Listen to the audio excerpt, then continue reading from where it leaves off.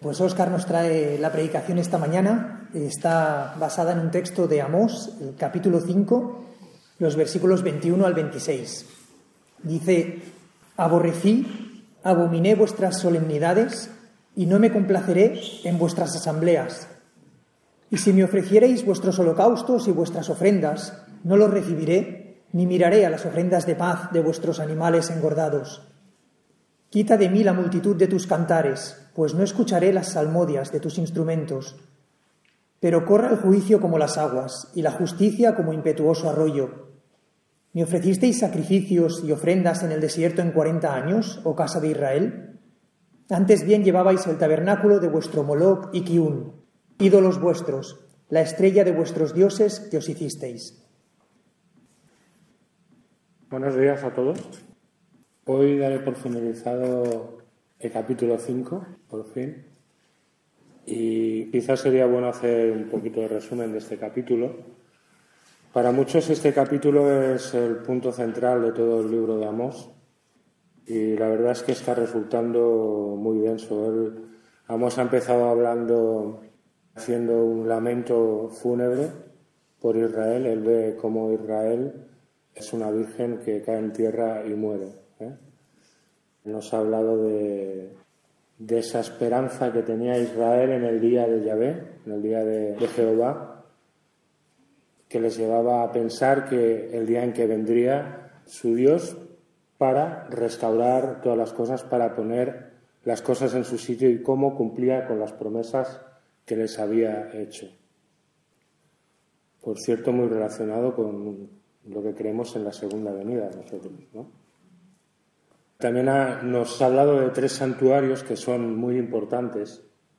Nos habla de Betel, nos habla de Berseba y nos habla de Gilgal. Voy a refrescarlos porque esto es importante. En Betel lo que recordaban, o lo que simbolizaba, lo que representaba este santuario, era la presencia transformadora de Dios. Luego, si queréis las citas para leerlo, me lo podéis pedir, aunque os recuerdo que ya lo había dicho. En Berseba se expresa la amistad de Dios con los patriarcas. Y Gilgal lo que proclama es la herencia y posesión de la tierra prometida.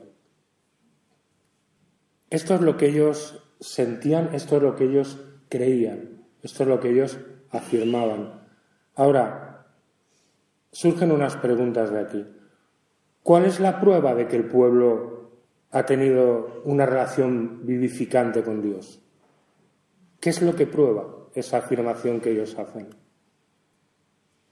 ¿Qué prueba que el Dios que transforma las vidas está realmente allí, en ese santuario? ¿Qué es lo que prueba? ¿Qué evidencia hay de que caminamos con Dios? ¿Y sobre qué fundamentan su seguridad en la herencia de la tierra prometida? ¿Sobre qué lo van a fundamentar? Y es aquí donde quería empezar. La verdadera religión, ¿no? Ellos estaban y se sentían muy seguros en estas afirmaciones, pero las afirmaciones hay que probarlas y hay que demostrarlas.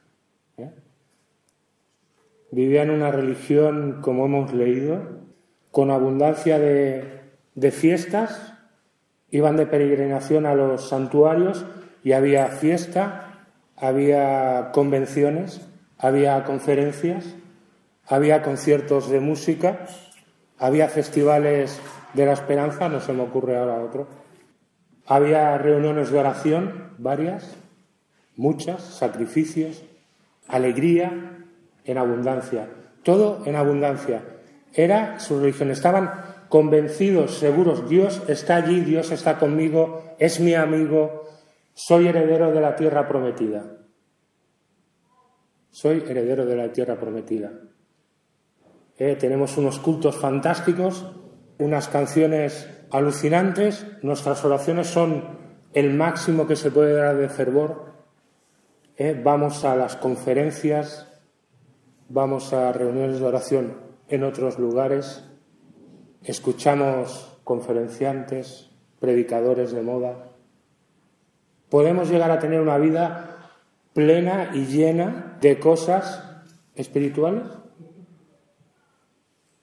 Ellos estaban convencidos de que sí, Vivían a gusto, seguros y convencidos de que vivían una vida plena, y que eso agradaba al Señor. Convencidos de que Dios estaba con ellos, de que Dios andaba con ellos, de que tenían la posesión de la tierra prometida, de que iban a ir al cielo.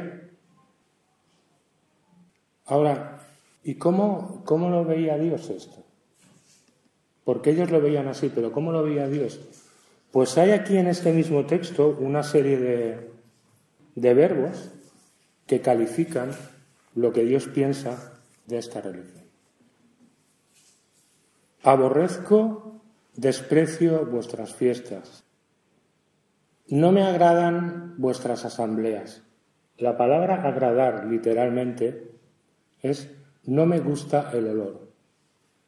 ¿Recordáis en el Antiguo Testamento de ofrendas de olor grato?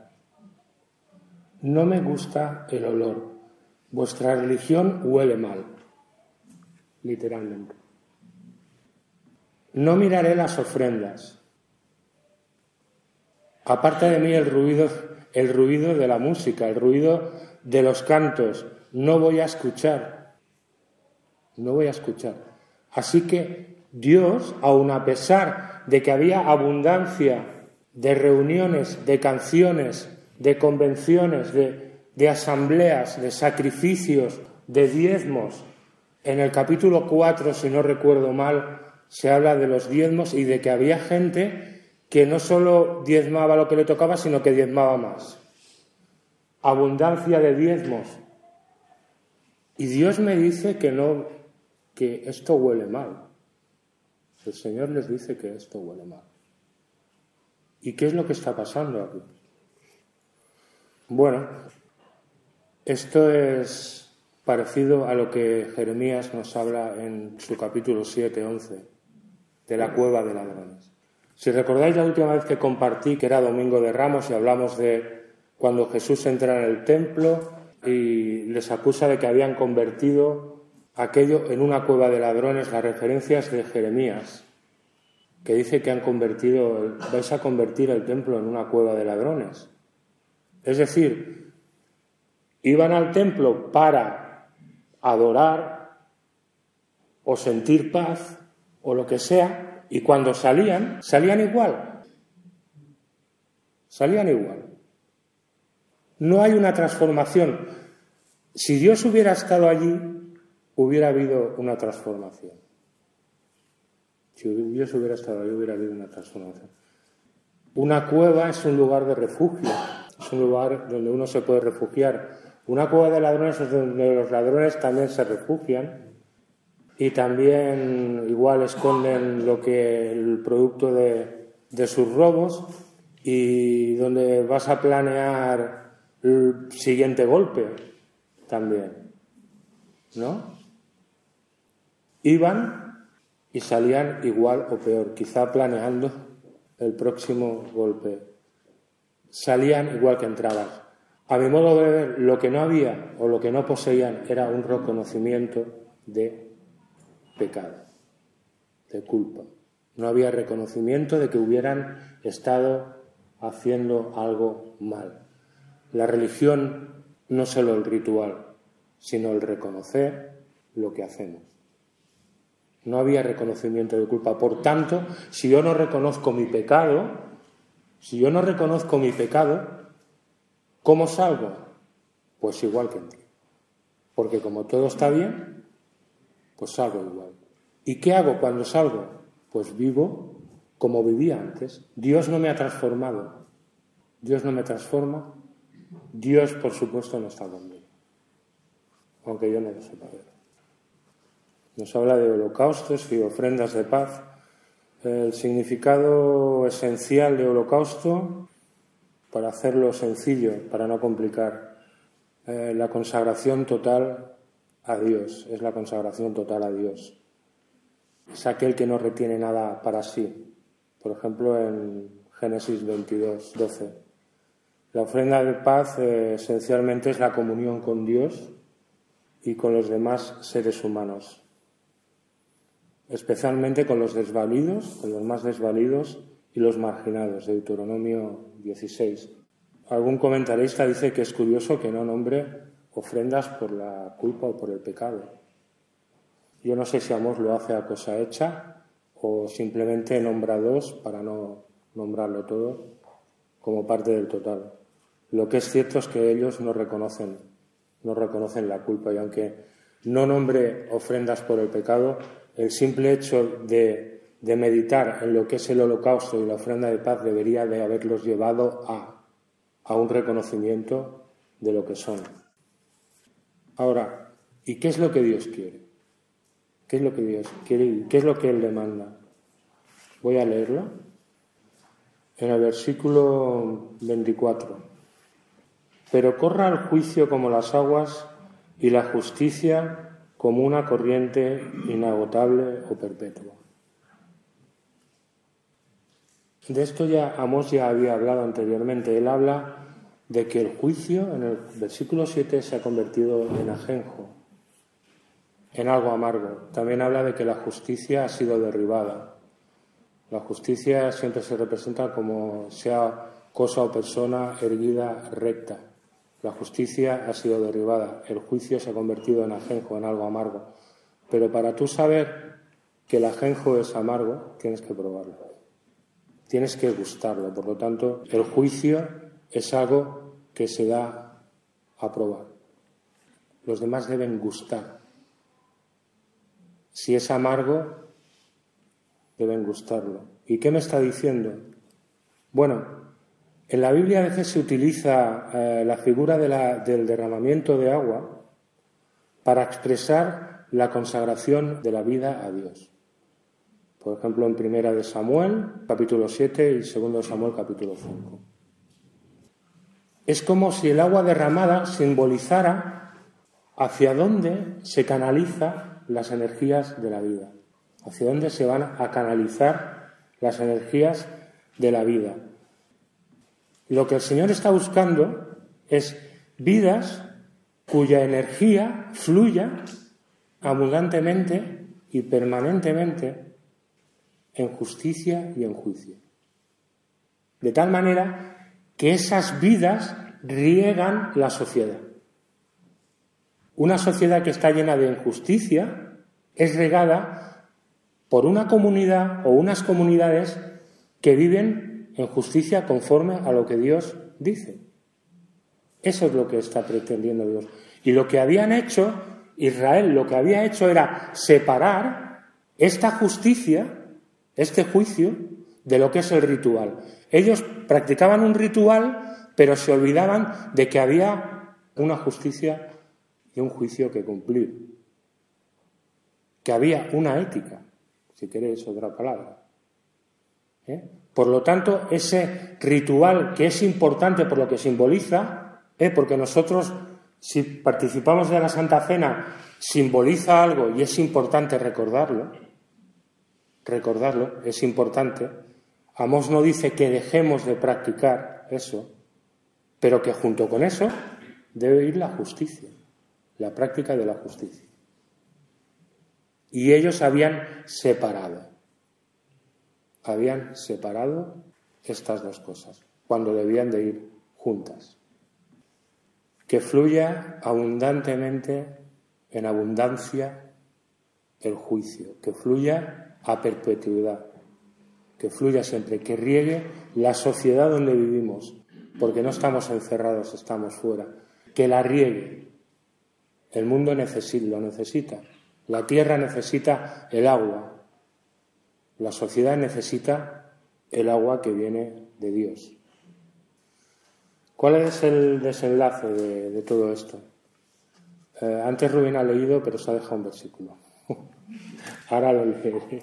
No sé si lo ha hecho porque no le gusta. No, igual. Dice: ¿acaso me ofrecisteis sacrificios y ofrendas de cereal por 40 años en el desierto, oh casa de Israel? Más bien llevasteis a Sikut o Moloc, vuestro rey, y a Kiuyun, vuestros ídolos, la estrella de vuestros dioses que hicisteis para vosotros. Yo os haré, pues, deportar más allá de Damasco, dice el Señor, cuyo nombre es Dios de los ejércitos. Este es el resultado. Les hace una pregunta. ¿Me ofrecisteis sacrificios en el desierto? La respuesta es que sí. Parece algo extraño, ¿no? Por supuesto, aquella gente enseguida sí, abundancia de sacrificios tenían todos los que querían. Pero parece que estuviera diciendo, ¿es que acaso solo me ofrecisteis sacrificios y ofrendas? ¿No había algo más en todo esto? Parece que está diciendo esto de lo que estábamos hablando, ¿no? Tampoco aquí se ve un reconocimiento de culpa, no nos habla de pecado, ¿no? ¿Es que acaso no me ofrecisteis más? Por supuesto que en el desierto el culto podía llegar a ser todavía un poco primitivo, lejos de la profesionalidad que luego habría. Pero Dios le dice, ¿no os dais cuenta de que aquí falta algo? Sin embargo, vosotros llevasteis a Sikut o a Moloch. Son deidades asirias. No nombra deidades egipcias, nombra deidades asirias. Sin decirlo directamente les está indicando el destino. Porque en el 720, unos 30 o 40 años después de lo que está hablando Amós, serían deportados a Siria. La estrella de vuestros dioses que hicisteis para vosotros. Algunos dicen que hicisteis y llevasteis. Puede ser que les hicieran llevar los ídolos de sus dioses en reconocimiento a que sus dioses habían derrotado a Jehová y habían vencido. O puede ser que les hable de la inutilidad de adorar algo que han hecho con sus propias manos y de que adoren a Sikut, que lo relacionan con Saturno, algo creado, que adoren algo que ha sido creado y que no es el original. El caso es que la actitud que tenían les va a llevar más allá de Damasco, es decir, a Asiria. Les va a llevar a Asiria. Por supuesto, Amós no solo se queda ahí. ¿Hay esperanza? Sí. Versículos anteriores ha hablado del remanente de José. Siempre está abierta la puerta de la gracia de Dios. Siempre está abierta esa puerta. Pero para eso hay que reconocer lo que uno es y lo que uno hace. No viene porque sí. ¿Y nosotros qué? ¿En qué nos afecta a nosotros? Bueno, Amós nos está llamando a no engañarnos. Sus oyentes eran religiosos que creían en el día de Jehová, que hacían y asistían a multitud de asambleas que sacrificaban y sin embargo estaban en peligro, en un peligro mortal. Y nos llama a la reflexión, a que no separemos esa justicia de ese ritual. Voy a leer un versículo que yo creo que quizás a mí, cada vez que lo lees, te dan ganas de arrancar las hojas, sinceramente. Creo que es la palabra más dura que ha salido de la boca del Señor Jesús, por lo menos para mí. Está en Mateo 7 y dice: no todo el que me dice Señor, Señor entrará en el reino de los cielos, sino el que hace la voluntad de mi Padre que está en los cielos. Muchos dirán en aquel día: Señor, Señor, ¿no profetizamos en tu nombre? ¿Y en tu nombre echamos fuera demonios? ¿Y en tu nombre hicimos muchos milagros? ¿Y en tu nombre canté muchas canciones? Y entonces les declararé: jamás os conocí. Apartaos de mí los que practicáis el mal. Porque, bueno, aquellas personas se sentían seguras en lo que creían y en lo que hacían y pensaban que estaba bien. Y esto te pone el vello de punta, por no decir otra cosa, porque Mateo le habla a personas que asisten a una comunidad, que creen en las cosas, no solo creen, sino que predican, hablan, profetizan, echan demonios, hacen milagros, pero el Señor les dice que jamás os conocí. Y digo, ¿cómo es posible? Bueno, es que Dios utilizó la burra de Balaam para que hiciera su trabajo. El trabajo, pues Dios va a utilizar lo que Él crea que debe utilizar. ¿Cómo es posible? Pues sí, porque al final no es tanto lo que siento, sino lo que hago. La religión no consiste en sentir. No consiste en sentir. Hay una frase de las que yo califico, que aunque es cierta, en parte de las que yo califico que son capaces de torcer una vida o las vidas. No he sentido de parte del Señor. Es cierto que el Señor muchas veces te hace sentir que debes de hacer algo y te empuja a hacer algo. Pero si yo veo que mi hermano se ha caído, no espero a que el Señor me diga, voy a levantarlo, es que debo obedecer. No espero. Y a veces es la frase excusa para no hacer. Y asisto a convenciones y predico muy bien y canto fantástico y he ido a escuchar los estudios de David Burt y no veas, y claro, pero no hago. Escucho la palabra y no hago. Santiago 1:22. Escucho la palabra y no hago. Y no basta con ser fervorosos en la oración, no basta con disfrutar cantando, no basta con encontrarme satisfecho emocionalmente porque el culto ha ido de maravilla, no basta con eso. Lo que Dios quiere, lo que Dios busca es que nuestras vidas cambien. Lo que Dios quiere no es tanto que sintamos o que hablemos, sino que hagamos. Ahí está el examen, el hacer. ¿Por qué? Porque si esperamos a sentir hay muchas cosas que no las vamos a hacer. Y hay muchas cosas que Dios nos demanda que hagamos que no nos gustan. Seguro. O que no las entendemos. Y si esperamos a sentir, igual el señor Luis, que se ha caído de la silla y no lo han recogido, pierde la pierna. Porque ha pasado tanto tiempo. Perdón, ¿eh?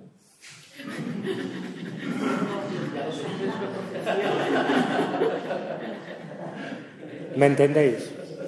Por lo tanto, reflexionemos y no hagamos esa dicotomía, esa separación de lo que es el ritual, que es necesario si entendemos su simbología, y lo que es la praxis, la práctica, a lo que nos debe llevar. El culto debe transformarnos, nos debe hacer encontrar con Dios para que nos transforme y que el resto de la semana podamos vivir conforme a su voluntad. Lo voy a dejar aquí, que el Señor nos bendiga, y si luego tenéis alguna duda me preguntáis.